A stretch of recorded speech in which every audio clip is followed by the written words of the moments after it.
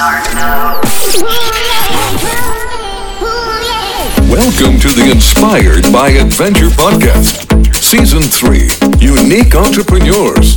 Here is your host, serial entrepreneur, Wayne Brown.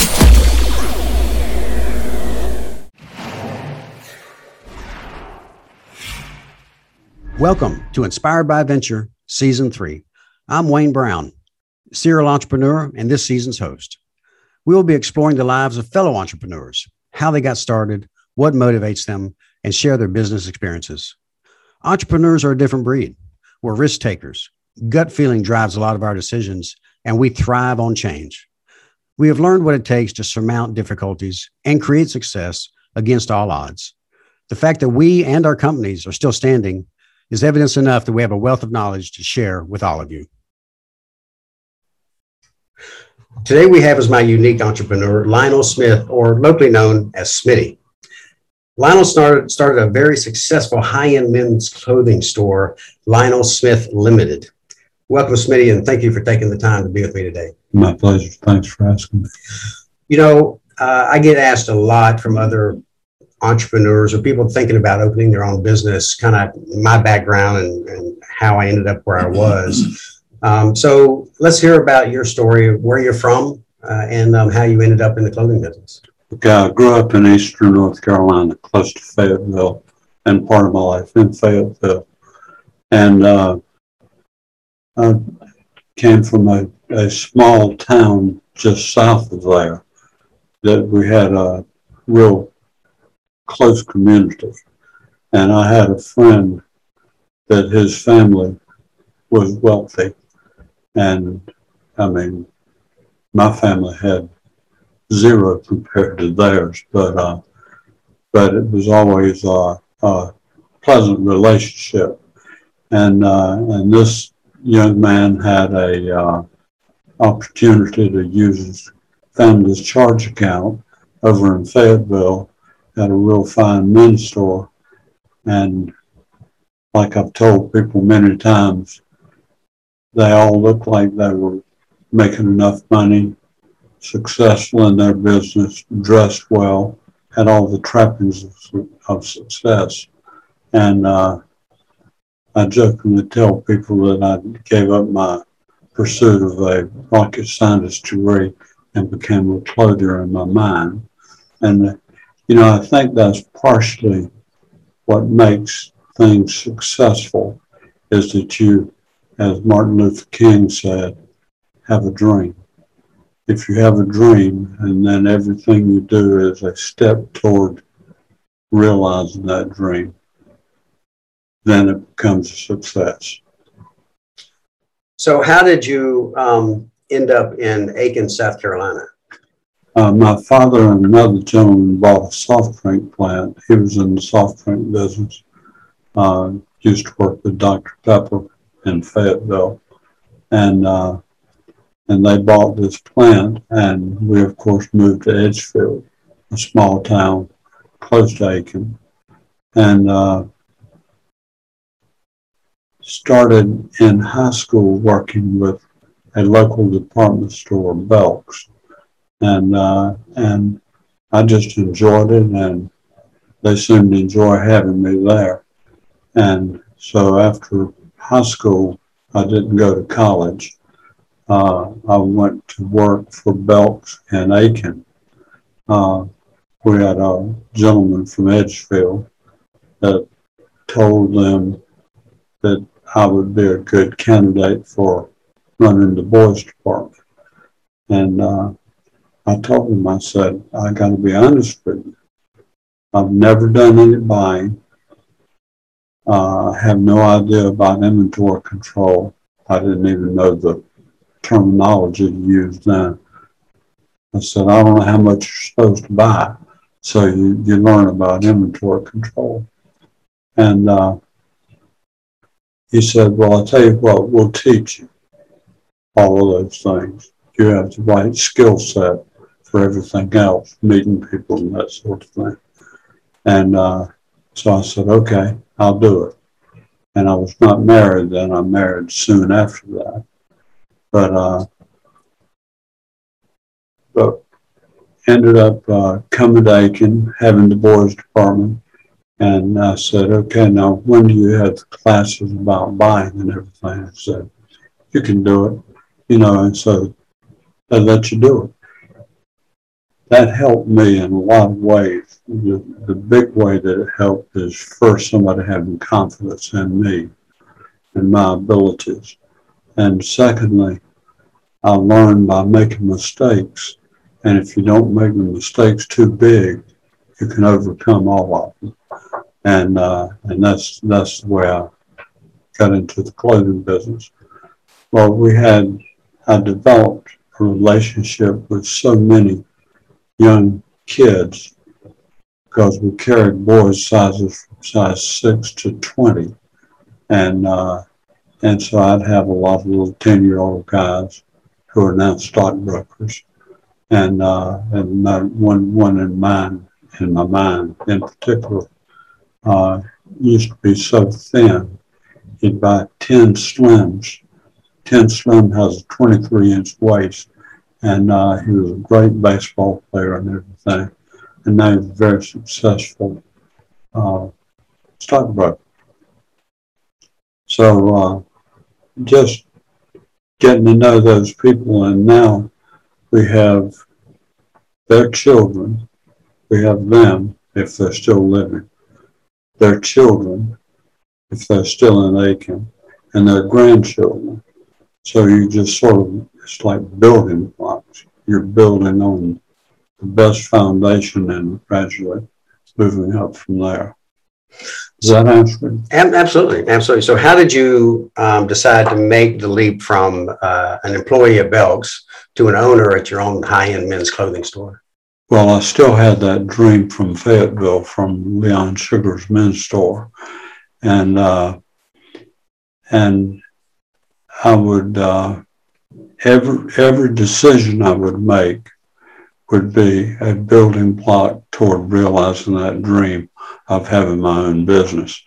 Well, I was doing so well at Belk's. I think I was making $75 a week, and I was just really rocking and rolling. This was back about 1960. And one day a lady came across the street from the men's store that was across from Belk's. And she said, "You need to come see Mr. Owen." And I said, "Why is that?" She said, "He needs your help." I said, "Mrs. Hunt, he can't afford me." And, it turned out he could, and he did. And he knew about my dream to have my own business. And so he, as a part of my inducement to come, he would give me 1% of the store per year for as long as I stayed there. He was getting close to retirement age anyway and had no children. And so I was so green that I didn't realize that if you have phantom income like a stock, that you owe the taxes on it. And so I had to talk with Mr. Owen, and he helped me to get over that hump financially to pay the taxes. But it was just funny that this lady saw potential. She had 2 boys and a daughter, and she'd bring the boys in, and we got along famously. And even today, I have kids, that come in the store that said, "My granddad used to trade with you when he was at Aiken High School," or "My grandfather worked with you at one time part-time when he was a student," and just build a nice relationship. But it's all about building blocks and having that dream and that vision, and then working a step at a time toward getting that done. I tell a lot of new entrepreneurs that are asking me how they can build a business or build their own business. And I always tell them, you have to be ready, because opportunities not going to come very often. Mm-hmm. And that's how most successful people end up being successful, is they were ready for that opportunity, just like you were with the gentleman across the street with the store. Yeah. And I've talked to you before, and I've talked to other people before, and they oftentimes, I would speak to classes at school that wanted to know about how I got started and everything. And these students would say something like, well, I want to have my own business. And I said, that's a great dream to have. Now, I used to go spend hours with them, trying to coach them a little bit and everything. And it turned out that almost none of them ever moved to the next level. And I asked them, I said, how much time do you plan to put in your own business? Oh, I work 40 hours a week. And I said, wrong answer. I said, there are no 40-hour weeks. And they said, well, how many hours does it take? I said, how many hours do you have? 24 hours, 7 days a week. That's what it takes. You got to be dedicated to it. And you don't have to give up everything in your life for it, but you do have to give up some things. Exactly. Yeah. 40 hours is a good start to the week. It's a myth. That's right. So, what did you change after you bought the store? How did you decide, or became the majority owner? How did you decide that you were going to make changes to keep up with the changing times and fashion and what men were looking for? Well, it turned out that it was not exactly like that, even though this gentleman had health issues and he had to retire, and I owned maybe 6% or 5% or something like that. So I got a check for 5% of what the business was worth because I couldn't afford to buy it. And a lot of times it's that way. You have an employee that you think a lot of, and you either help him to get into his own business or sell him or give it to whatever. I didn't get any gifts or anything, but I did get the opportunity because of the fact that I had a part of being ready. I had that check that was like a building block again. I think it was $10,000 or something, which was, my God, it was all the money in the world then to me. But having good role models is so important. I had one at Belk's, and if he never taught me but one thing, and he did teach me a lot, but if he only taught me one thing, is don't ever give a refund if you're going to be snotty about it. If you give a refund, give it with a smile on your face and be cheerful about it. He said, I said, well, why is that? He said, if you give them the money and then run them off, you'll never get it back.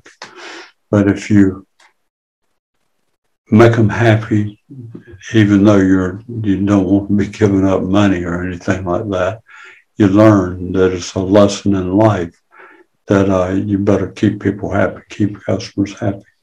And so that's the way he was. And then when I went to work for the gentleman at the men's store,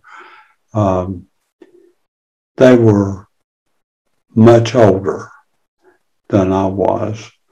And their taste was a lot more conservative, not much on the edge and everything.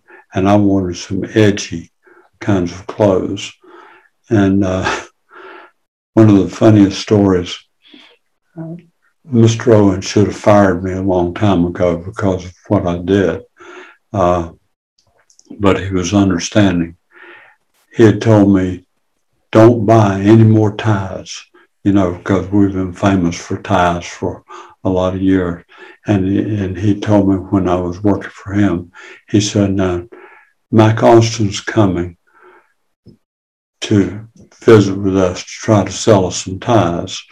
And he said, "Don't buy any ties. We've got enough ties already. Do not buy any." I bought 30 dozen. And I really was sort of jeopardizing my future right there. But I knew we could sell them because it was a real special time when ties were changing. And there were some real beautiful, colorful stripes. And you have to have a little bit of taste in these things. That's God-given. And the rest of it you can learn. But you need to learn a little bit about taste. And you need to have some role model that you're trying to emulate. And it worked. During the Christmas season, we sold all 30 dozen of those ties. And so then it became from a heel to a hero. And it made him confident that I could sell what we bought. And then there were so many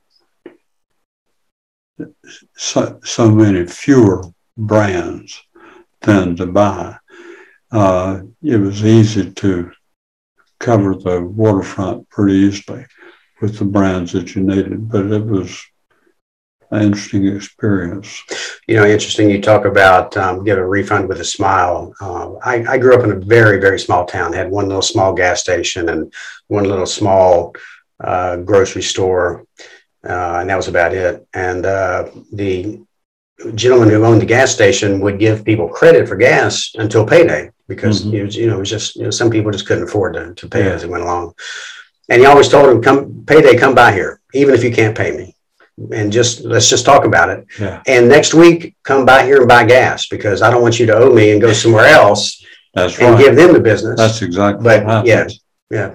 It was a Wisdom. Even back then we had a great mindset on how to keep his customers, and he couldn't even pay them happy. Yeah.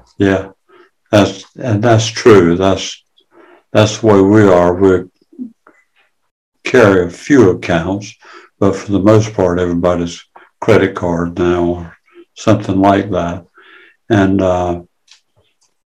And we've had some that we had to have a little chat with, and usually it works out well.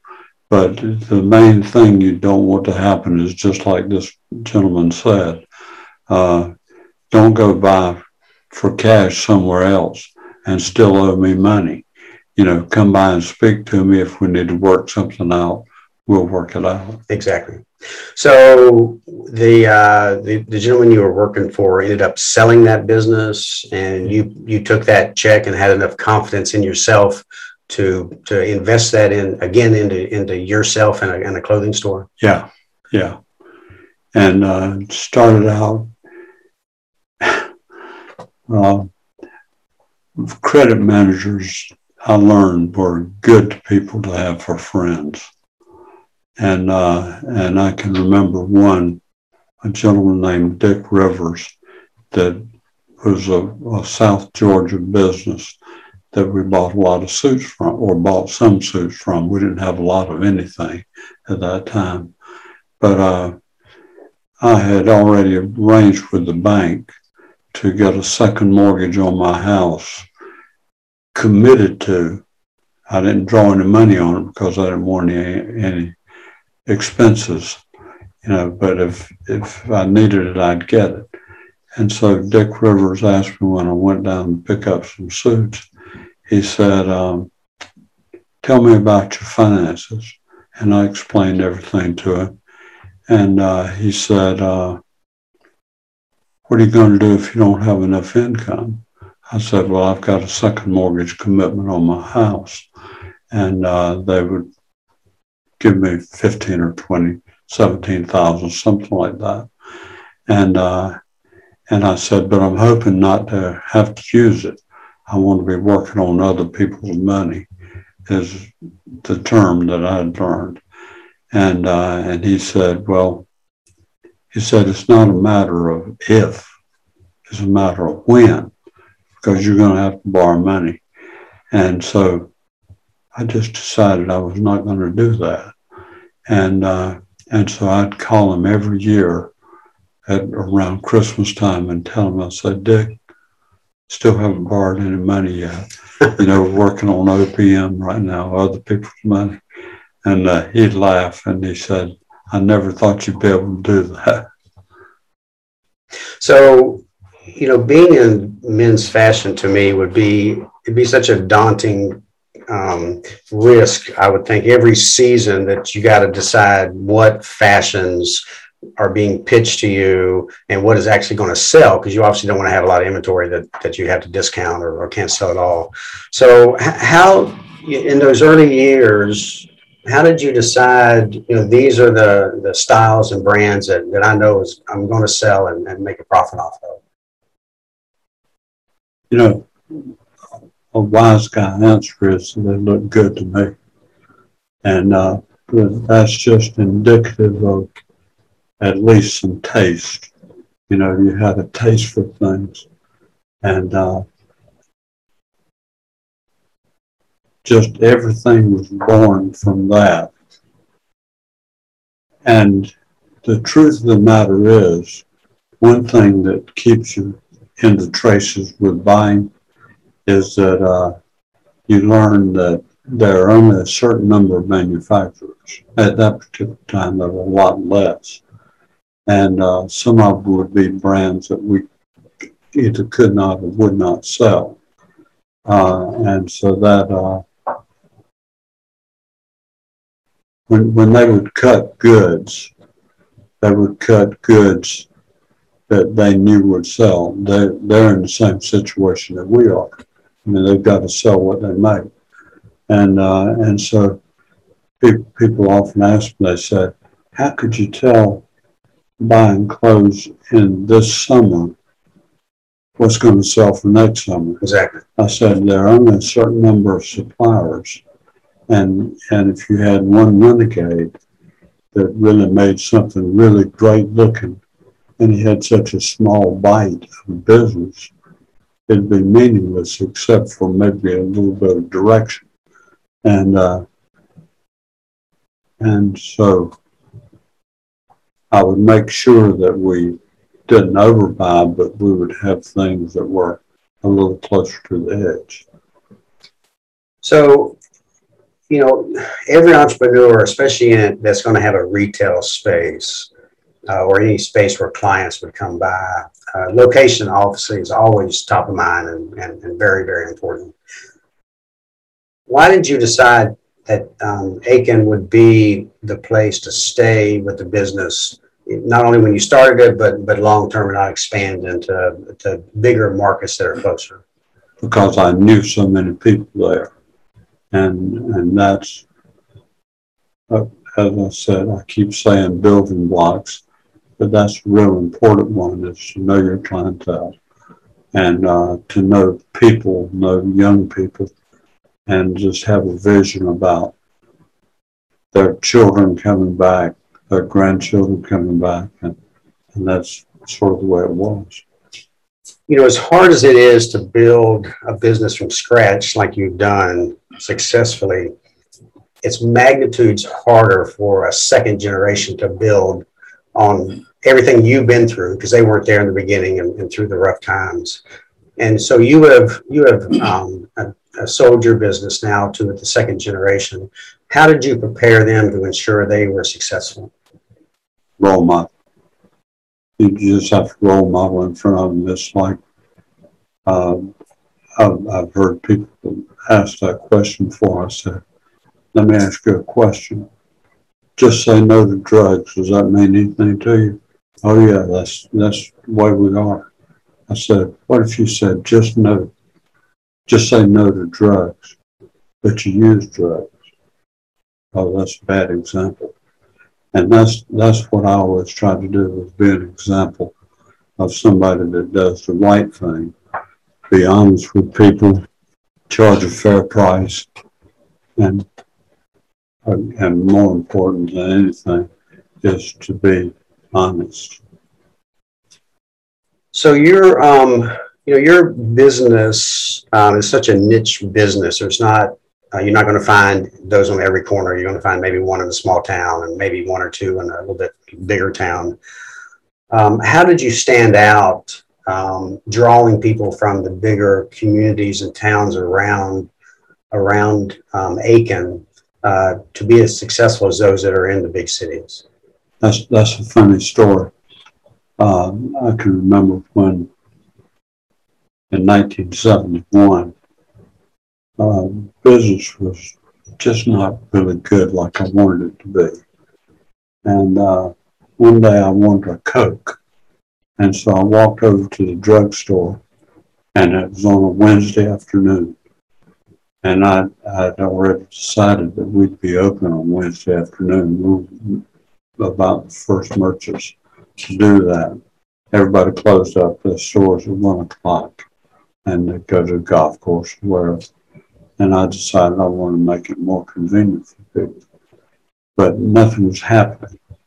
And so I stood in the middle of the street, and we're on the west side of the street. And it was a nice sunshiny day. I realized that looking at our store, it looked as empty as the other buildings that were closed. And that was because of the reflection of the sun off the glass of the display windows. And so I said, I'm going to have to figure out a way to let people know we're open. So we opened one of the doors, turned the air conditioner down to like 65 and made it cool inside. But more importantly than anything, they could see that we were open. You know, with the door open, you got to be open. And so it immediately increased business by 30% on Wednesday. And so we just learned from that. We have our door open basically all the time. You've seen it before. And yeah, I think you have to be introspective. You know, look at things like you're a customer. If the place looks empty, in your mind it's empty. It's closed like the rest of them. That's a great example. I was talking about inventory with being in the scuba diving business now for about 17 years. I talk to a lot of dive shop owners, and a lot of them don't carry a lot of inventory because they want people to be able to order what they want. And they said if they carry a lot of small inventory, people come in and spend $1 or $2. And I said, well, you know, why is that a problem? I used to do $55 million a year selling 69-cent tacos. So I never had a problem with somebody coming in and wanting to spend less than $1 because it got them in there and hopefully I could sell them on something else. Yeah, that's right. But yeah, so you have to have the inventory for people to come in and browse, and you never know what else you can sell them when they come in looking for even something small. Yeah, or some member of their family, or if they. One thing, we've always dressed our windows pretty much immaculately. And people would say, well, you're closed at night when people are looking in the windows. I said, they realize Christmas will be in December. And all they have to do is let us know what they've seen in the window that's interesting. And we'll make sure that the people in the family are aware of that. So you just have to look at everything. To me, you have to look at everything like you're a customer. That's a great point. So, you know, we both are in a business where we deal with a little higher net worth individual today, and at times, you know, it can be exhausting. And so, how did you deal with those unique clients that were a little higher maintenance than others? Actually, I never felt like it was that much of a problem. I knew right away that there was no way we could out Walmart. Can't do it. You can't get down lower than Walmart. So there's got to be some upside that's heavy with potential. And then, of course, up above that is they may go to Atlanta or, you know, Phoenix or some large city and buy things.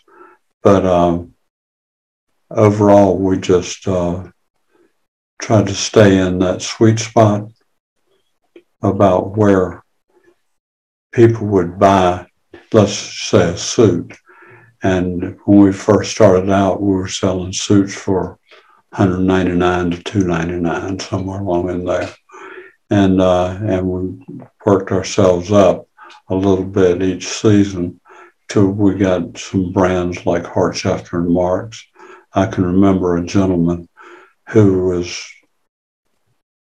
very well connected in Aiken and in the state of South Carolina. And he was a very curious man.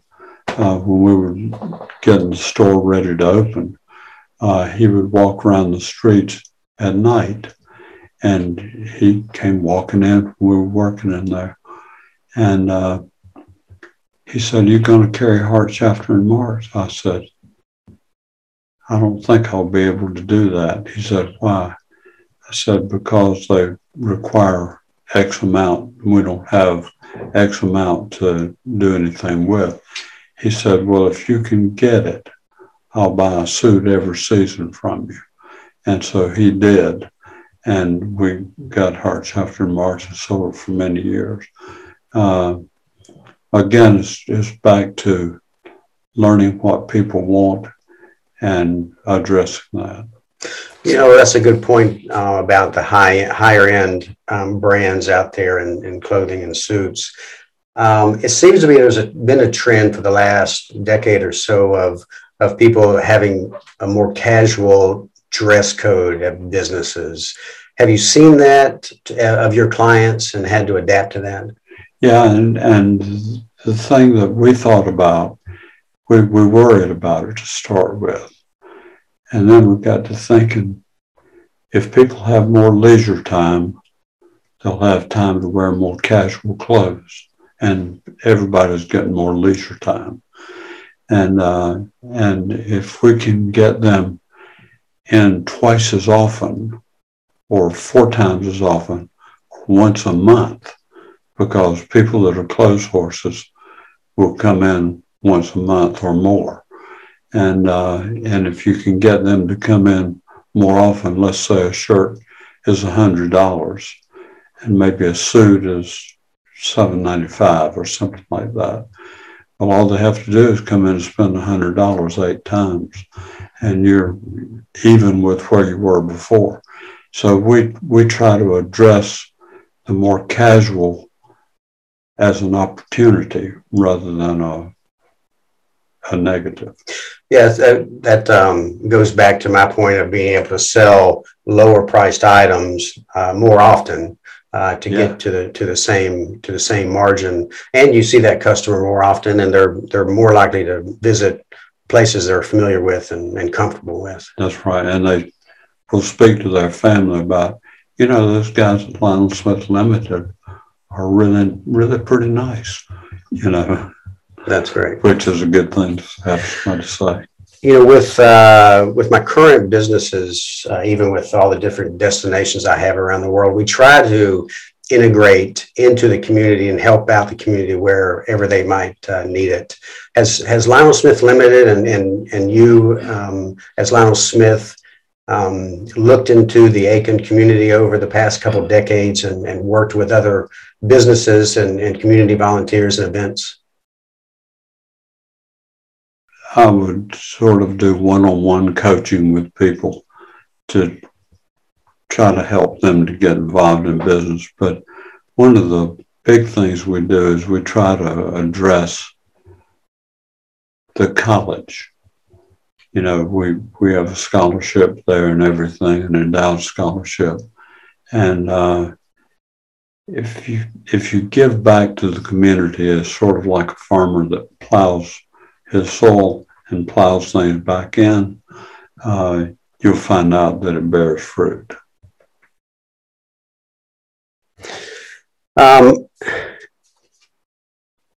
Has technology played a role at all in how you conduct your business from day to day? Yeah.